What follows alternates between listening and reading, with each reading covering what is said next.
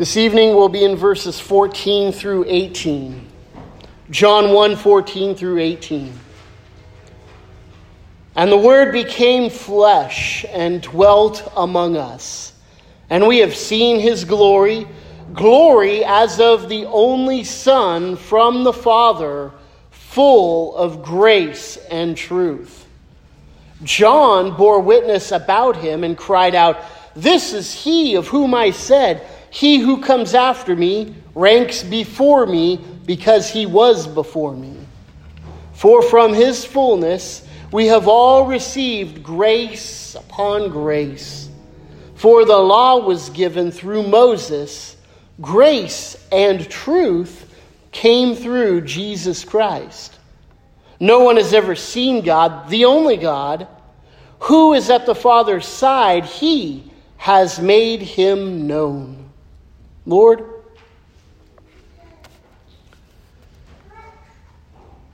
we find such depths of riches, frankly, to be sometimes overwhelming. To think about how you would, in your infinite, perfectly delightful abode, together within yourself in perfect relationship with the Trinity, you have still seen fit to condescend and descend down to where we are at and take on human flesh so that you might save a people for your own self, a people who are the particular objects of your love and affection and mercy and grace. And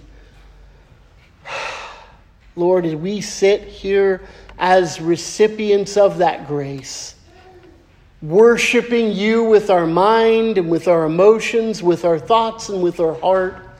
And we ask, Lord, that as we hear from your word, that you would stir up within us by means of your Holy Spirit just a joyful passion for you. And that as we hear about you, Lord, that we would be moved more and more to worship, more and more in affection, more and more in the realization that we are so insignificant in your sight, in your light, in your glorious presence, and yet, Lord, you love us. What a great truth. Please lead and guide our thoughts. Lead and guide our hearts. May we walk out of these doors tonight knowing you better and loving you more than we did when we came in. In Jesus' name, amen. Well, we're in the Gospel of John here, and frankly, it's some deep waters. We're talking about here at verse 14 is a text, well, verse 14 through 18, actually the whole prologue here that we're going through, brings us to the understanding that God Almighty came down and became flesh. And that simple sentence has been the point of much controversy, much consternation, even within Orthodoxy, for over a millennia. In fact, 2 millennia. We can go all the way back to the very earliest controversies within the church, and they center around Jesus.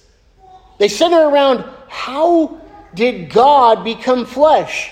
Did God become flesh? Did man ascend to godhood? Did man somehow get God within him for a minute? What is Jesus? How is Jesus? What does Jesus mean? Why is who he is so transformative in church history, in all of history, that before him, everything was different, and now after him, everything has been different? Boy, that's a can of worms that I love to rip open. I love to talk about Jesus and try to think these things through. We've been looking at how Jesus, as the Word who was with God and was God, now we're looking at how he became man. How did God, who is aseity, We use these big words sometimes, and they're important, but we need to define them too, right? Aseity, God who is completely and totally and utterly existent within himself. He needs nothing for his continued existence and needed nothing for him to exist. Now, those words are easy for me to say, but they're very hard to comprehend because everything in our lives revolves around something we require for us to continue to exist.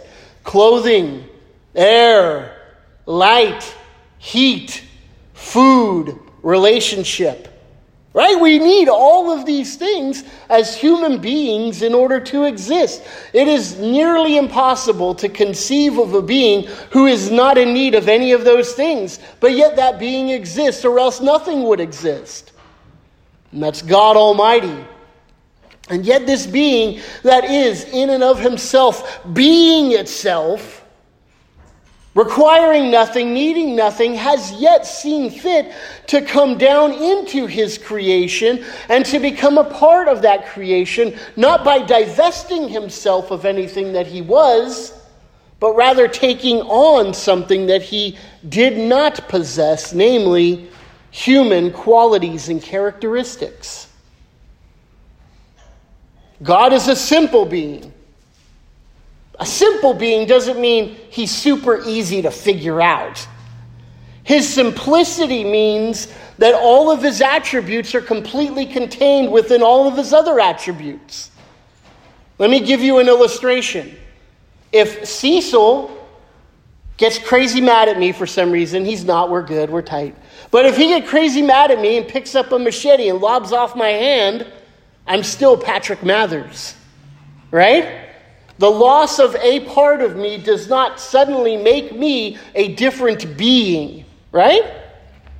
So I am not simple in that category that God is. I'm complex. I'm made up of parts. And you can remove some of my parts and I still continue to be the being that I am. But not God and not Jesus Christ.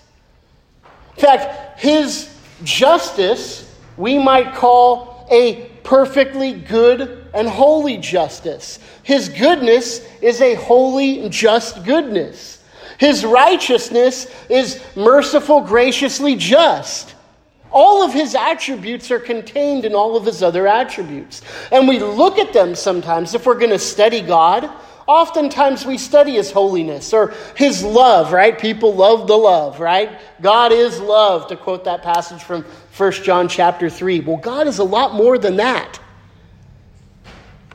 And his love does not stand in distinction to, or I should say counter distinction to, his justice or his holiness or his righteousness.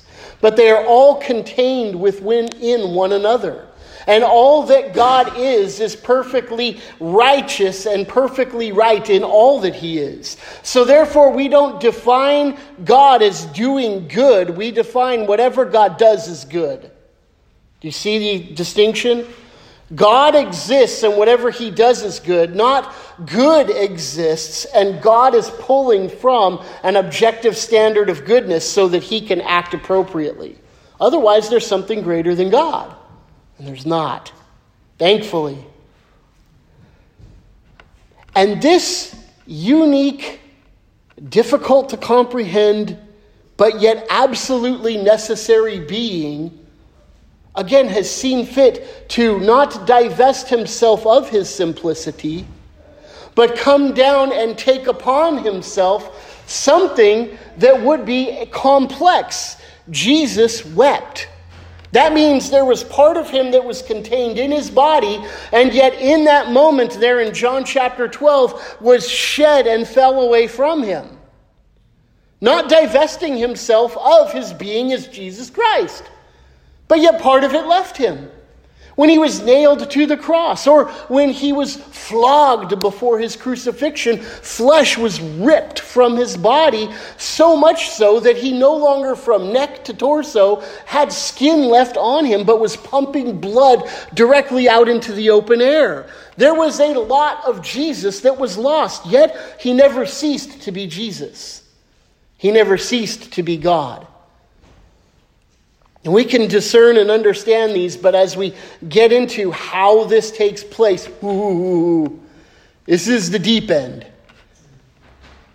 And it's the deep end that, let's be perfectly frank, if I spent the next 30 years, if Lord willing I had 30 years of preaching left in me, and we just stuck with John chapter 1 verse 14, we would never exhaust. Ever. Which is really good news, because we're talking about our Lord and Savior. We're talking about Jesus, our King, our hero. And if our thoughts could get to the point of exhaustion with our Messiah and our hero, he's kind of pathetic. He's kind of disappointing. If we could get to the point where we can understand and wrap our mind around this particular individual or the Godhead itself, then we are worshiping something that is pretty futile, pretty pedestrian.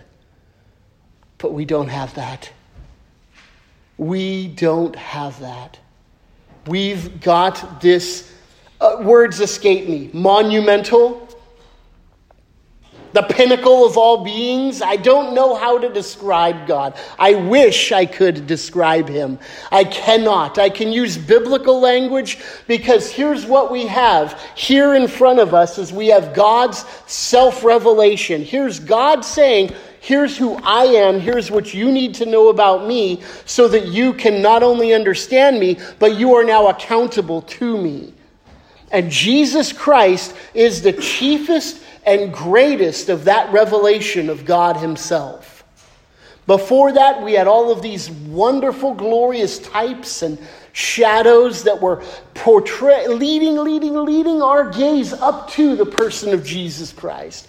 And now, from the position of him being crucified, risen from the dead, and ascended into heaven, now our eyes gaze heavenwards toward him in love, in joy, in admiration, in hope, in thankfulness and gratitude for all that he is. Because God did not choose to stay lofty and lifted high, and he has every right to. He has no obligation to save anybody. He has no obligation to invade history and redeem you from your sins. Like I said, he is perfectly just. And sin is the rebellion against God himself and his self-revelation. If we have sinned, we have rebelled against God and his self-revelation. We understand justice from the perspective of the greater position of authority equals the greater position of crime against that authority. I am way more in trouble if I commit a crime against the President of the United States than I am against Joel. Right?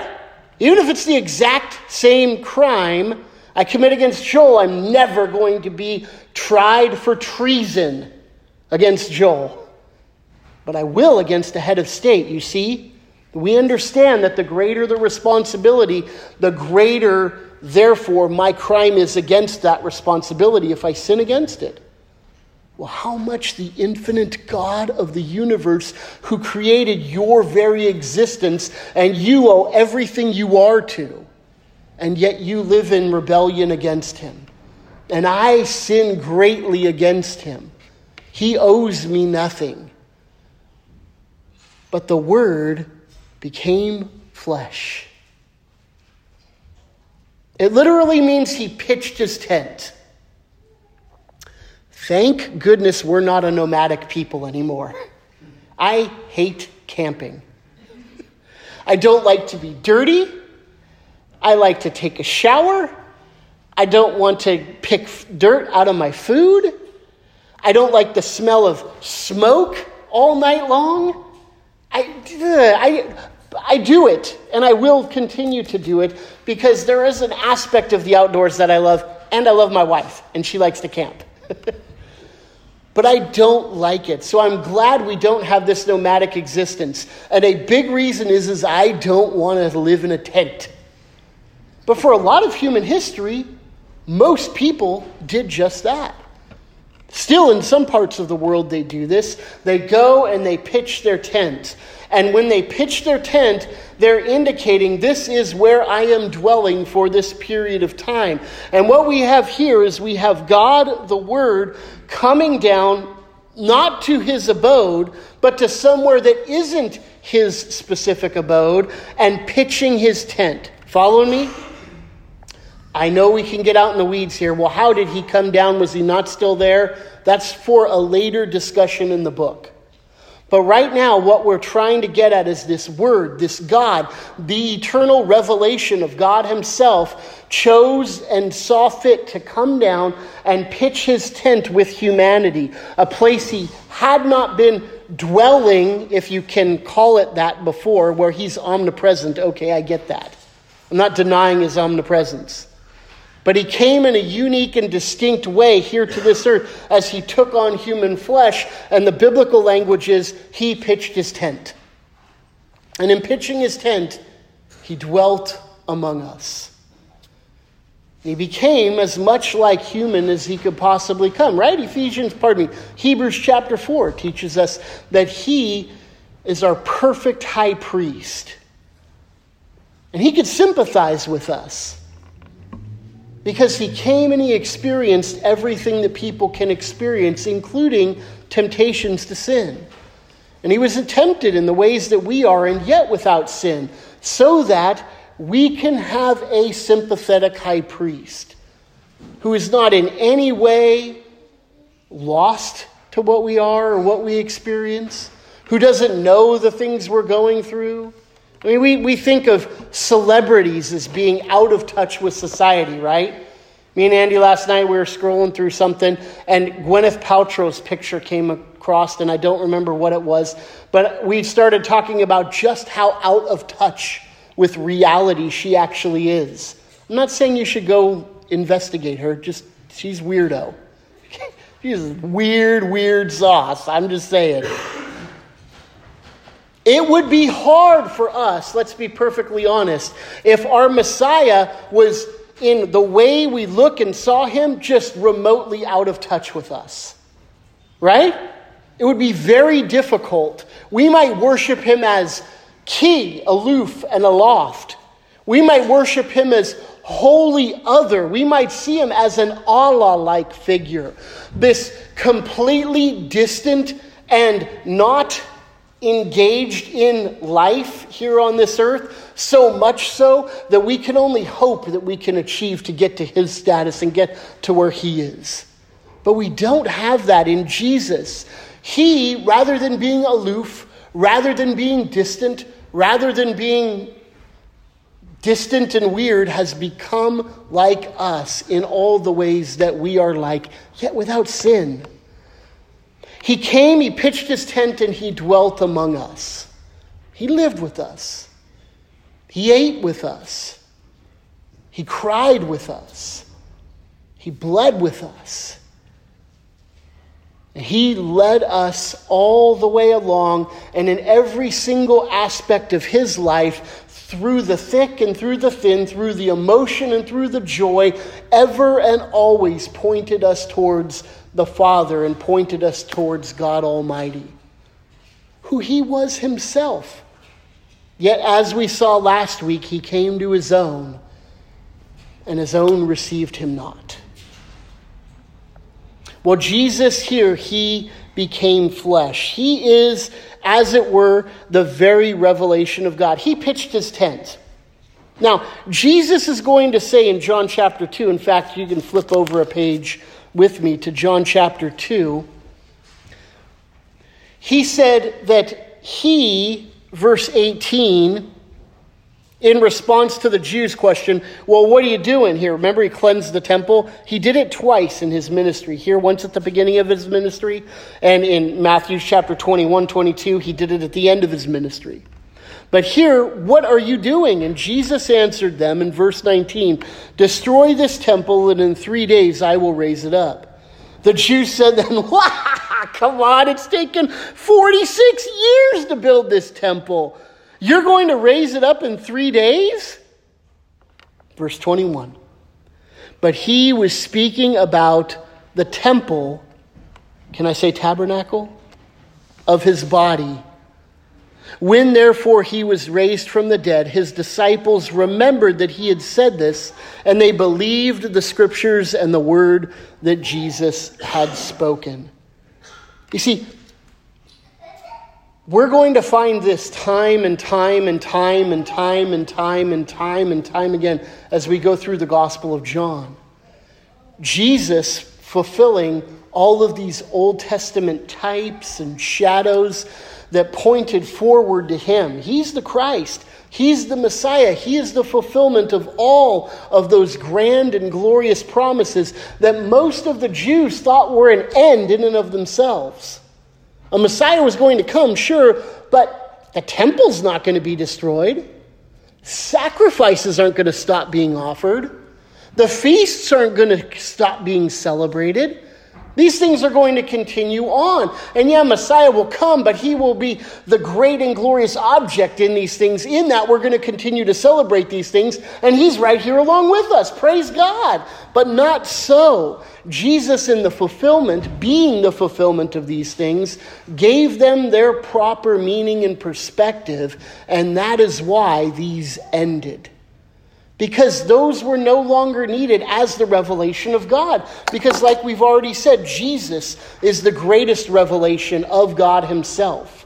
And so Jesus, as the great revelator, as the great revealer of that God that is far vast and far too big for us to comprehend without his own revelation, points us to him, points us to the fact that we can know him, and fulfills all of those things that were designed by God to point us to our great mediator, Jesus Christ. The Word became flesh and dwelt among us. Flip to Ezekiel chapter 37 with me. Ezekiel, comes right after Jeremiah there, before the book of Daniel. Ezekiel 37.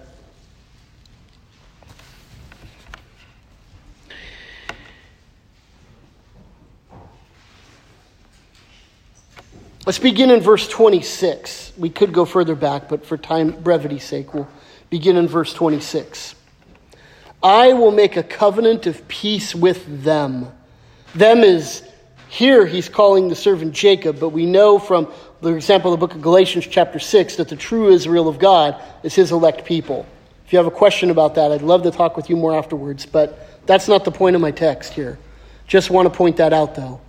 It shall be an everlasting covenant with them, and I will set them in their land and multiply them, and I will set up my sanctuary in their midst forever. My dwelling place shall be with them. I will be their God, and they shall be my people. Then the nations will know that I am the Lord who sanctifies Israel when my sanctuary is in their midst forevermore. Now, as a Jew reading this and understanding Ezekiel 400 years or so before Christ, you would think only that he's speaking of the nation of Israel. But with the coming of Christ, and we see that he has come and made his dwelling place with them, we know from the book of Hebrews 7, 8, 9, that he is the fulfiller of this great new covenant. And so this dwelling place with man has something a greater fulfillment than a building in an obscure part of the world. Rather, it's Jesus Christ coming and dwelling and pitching his tent with all people. And Israel here, Jacob here, is a representation of all of those people who are God's covenant people. The great object of the covenant has always been for us, for God's people, that he would be our God and we would be his people. That's the great covenant promise.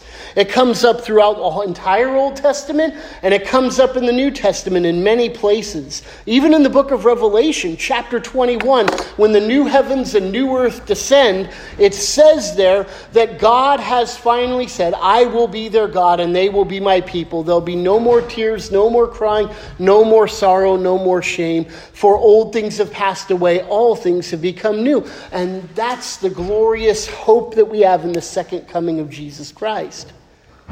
That this covenant that he's established with us in his pitching of his tent, in his becoming flesh, is utterly and completely fulfilled in the day of his second coming.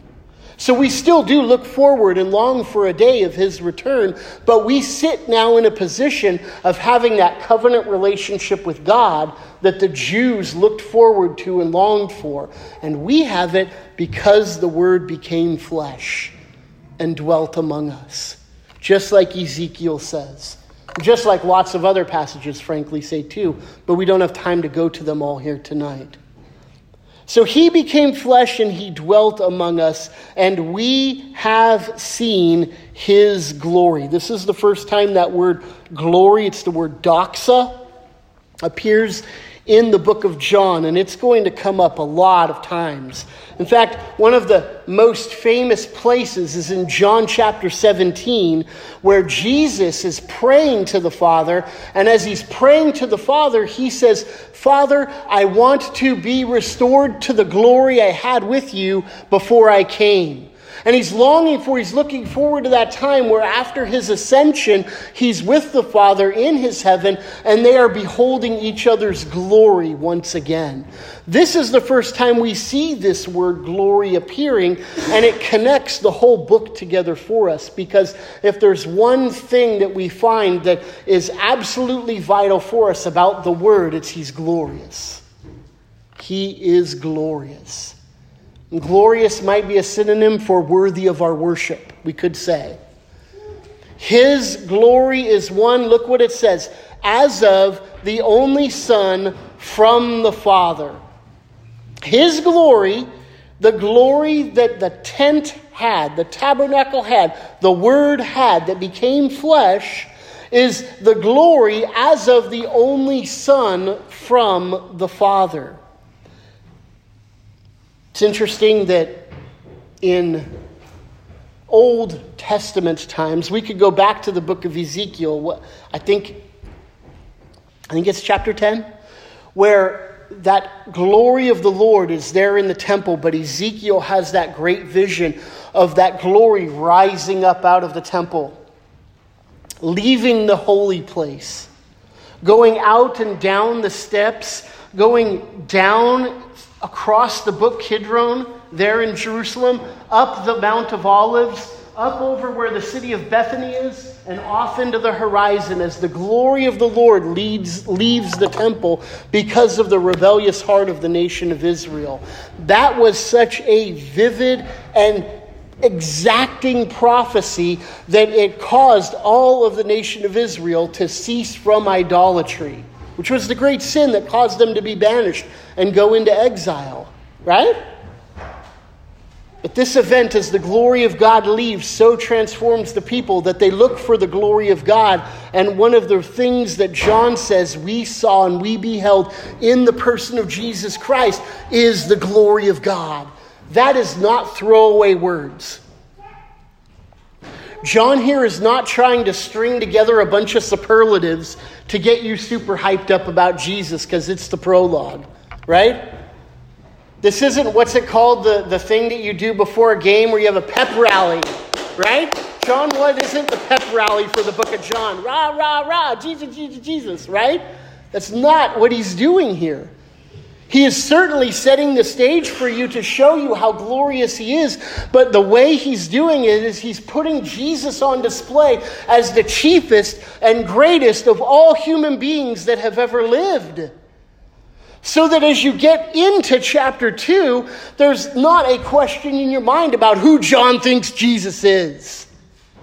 He is God Almighty, the second person of the Trinity, eternally begotten, never created, the only Son, full of the Father's glory, who came from the Father himself. And the reason he's so glorious, and the reason he's so majestic, is because he displays the very glory that the Father has in heaven here on earth. And John's words that he uses to describe that glory are grace and truth. Grace and truth. Truth is an understandable concept. truth is something that we all look for and long for in one way, shape, or form. In fact, truth is something that we desire to be a characteristic of us. Let's be honest, who likes being called a liar? Anybody? Maybe some weird sociopath, psychopath somewhere. But we call lying a defect when somebody is a habitual liar, who is not living in the truth, but living in a lie. We have the 9th commandment that tells us not to bear false witness. And of course, by extension, it doesn't mean only in a courtroom, but in every arena and avenue of life. We are to be people of the truth. So it's part of the image of God within us. It's part of that imago Dei that we have, where we want to be people of truth. It's in all cultures everywhere. It's a very helpful point of connection when we're witnessing with somebody and we're trying to share the Lord with somebody, as we want to connect with them the fact that, hey, they desire to be people of the truth as well. In fact, probably we're having this conversation because you do care about the truth and you're concerned about the truth. And that's a good and right thing. It's part of the image of God within you. But our truth is skewed. And it's kind of like one of them wonky carnival mirrors, right? That make you look all distorted and funny. There's an element of truth that exists there. I can see in the wonky mirror and acknowledge that I'm still Pat in the wonky mirror, right? But it has misdefined many of my characteristics. I love the one that makes me skinnier. Makes me taller, but it's an exaggerated picture of myself. And that's the way truth is in the mind of the human, especially the completely fallen human, those who have not been born again. For us who are being sanctified, there is a fixing of the truth, as it were. And all throughout our life, we get a little bit more right and a little bit more picture of the way things really are. And truth is something that Jesus brought and he revealed. And the reason why this is what John says is an aspect of his glory is because this truth is unlike any other truth that exists. This is the truth of God Almighty. The truth of God's own self-revelation. Jesus was able to speak in a way and in a manner that was completely and utterly and rightly accurate in every single aspect.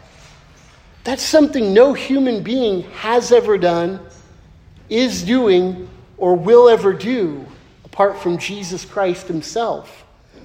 And you see, I'm a little bit down ahead in verse 18, it says, who is at the Father's side? He has made him known. That's the truth, you see, that John is speaking of here. The truth is, Jesus Christ has the ability, because he has dwelt with he has dwelt with God and in that Godhead forever and all eternity. So he is the only chief of all beings who has entered into this point in history, who is able to reveal to us the truth about God himself. But there's also grace. Grace. Grace.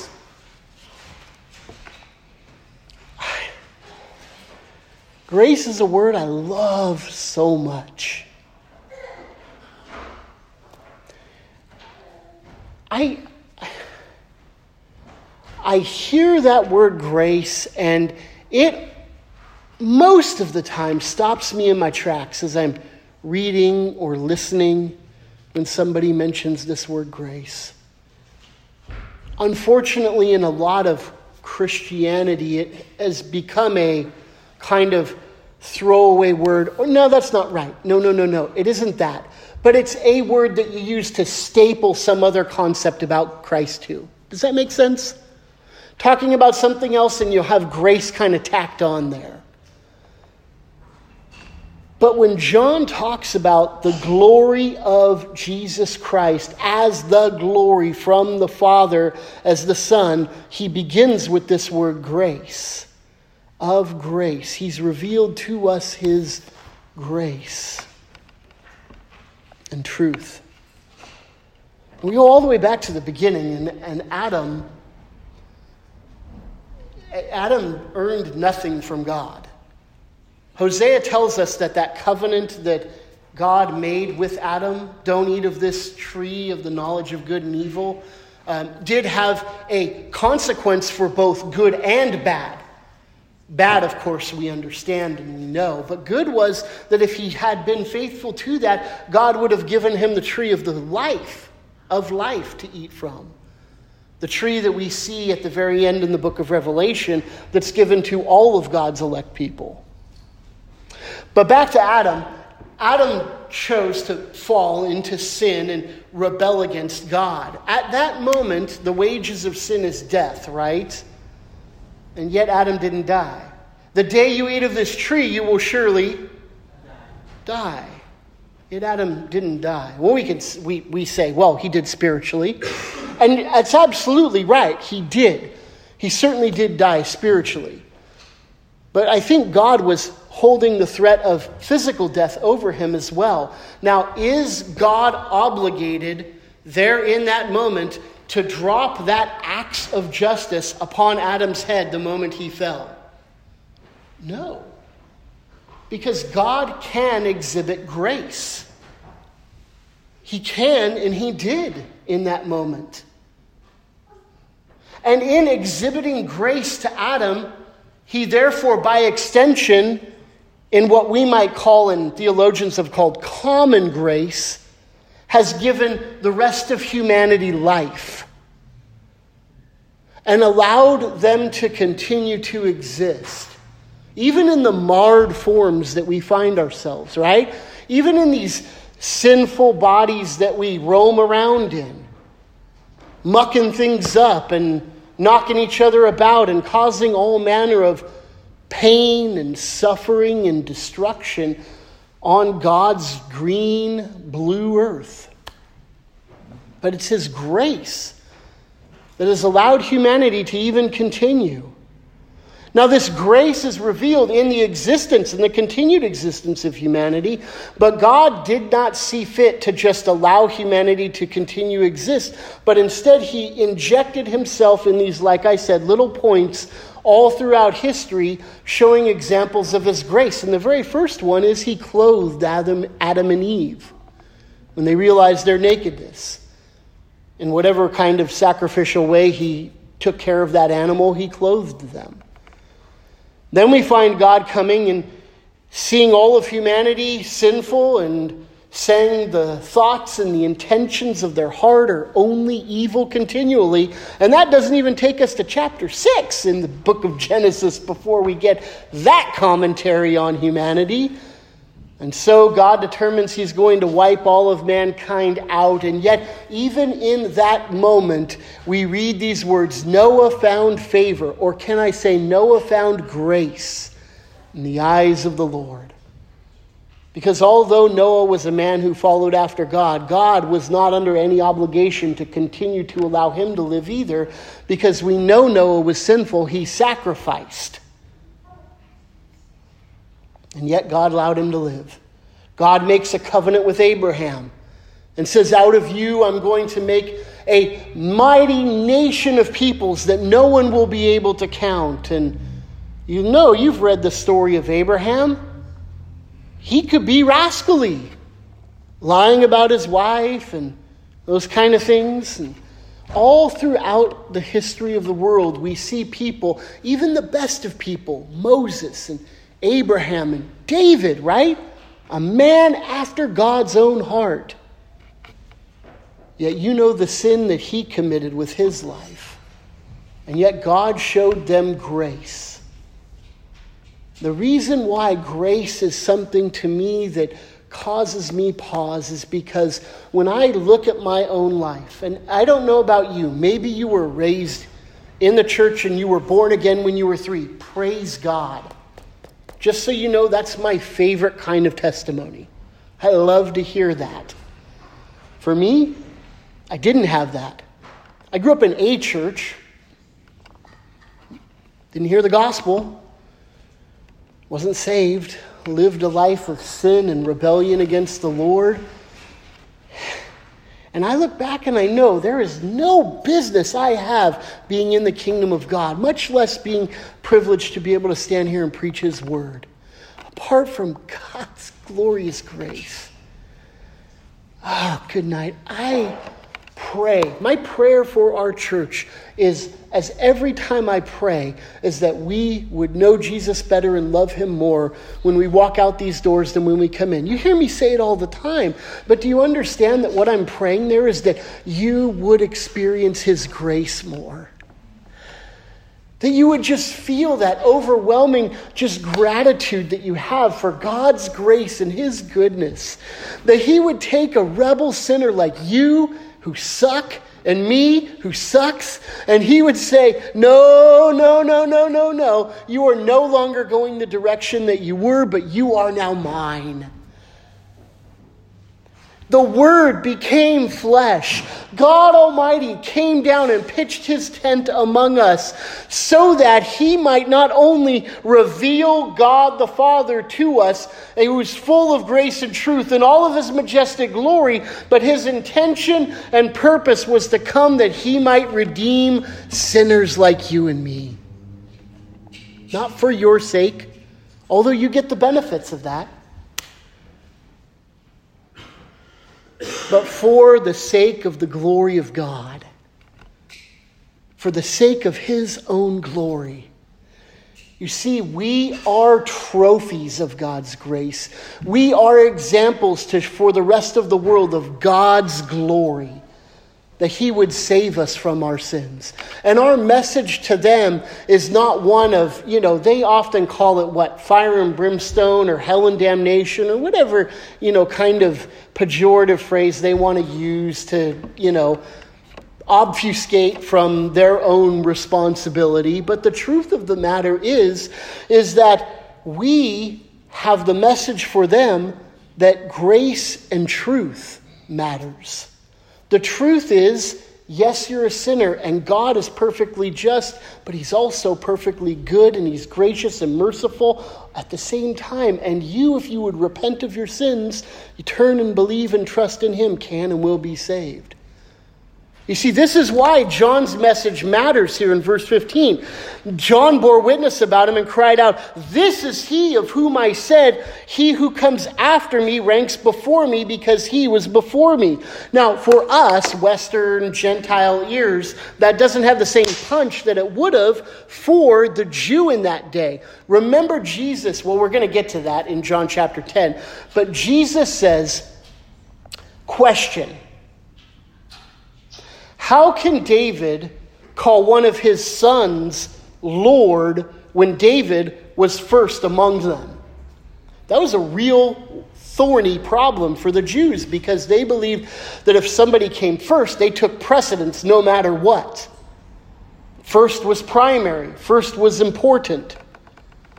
And that's why Jesus' question packs the punch that it does in John chapter 10, which we'll get to. But here, John is saying that there's somebody who comes after me, who should be in the world's eyes inferior to me, lesser than me. But he is greater than me because he was before me. John's declaring Jesus to be God here.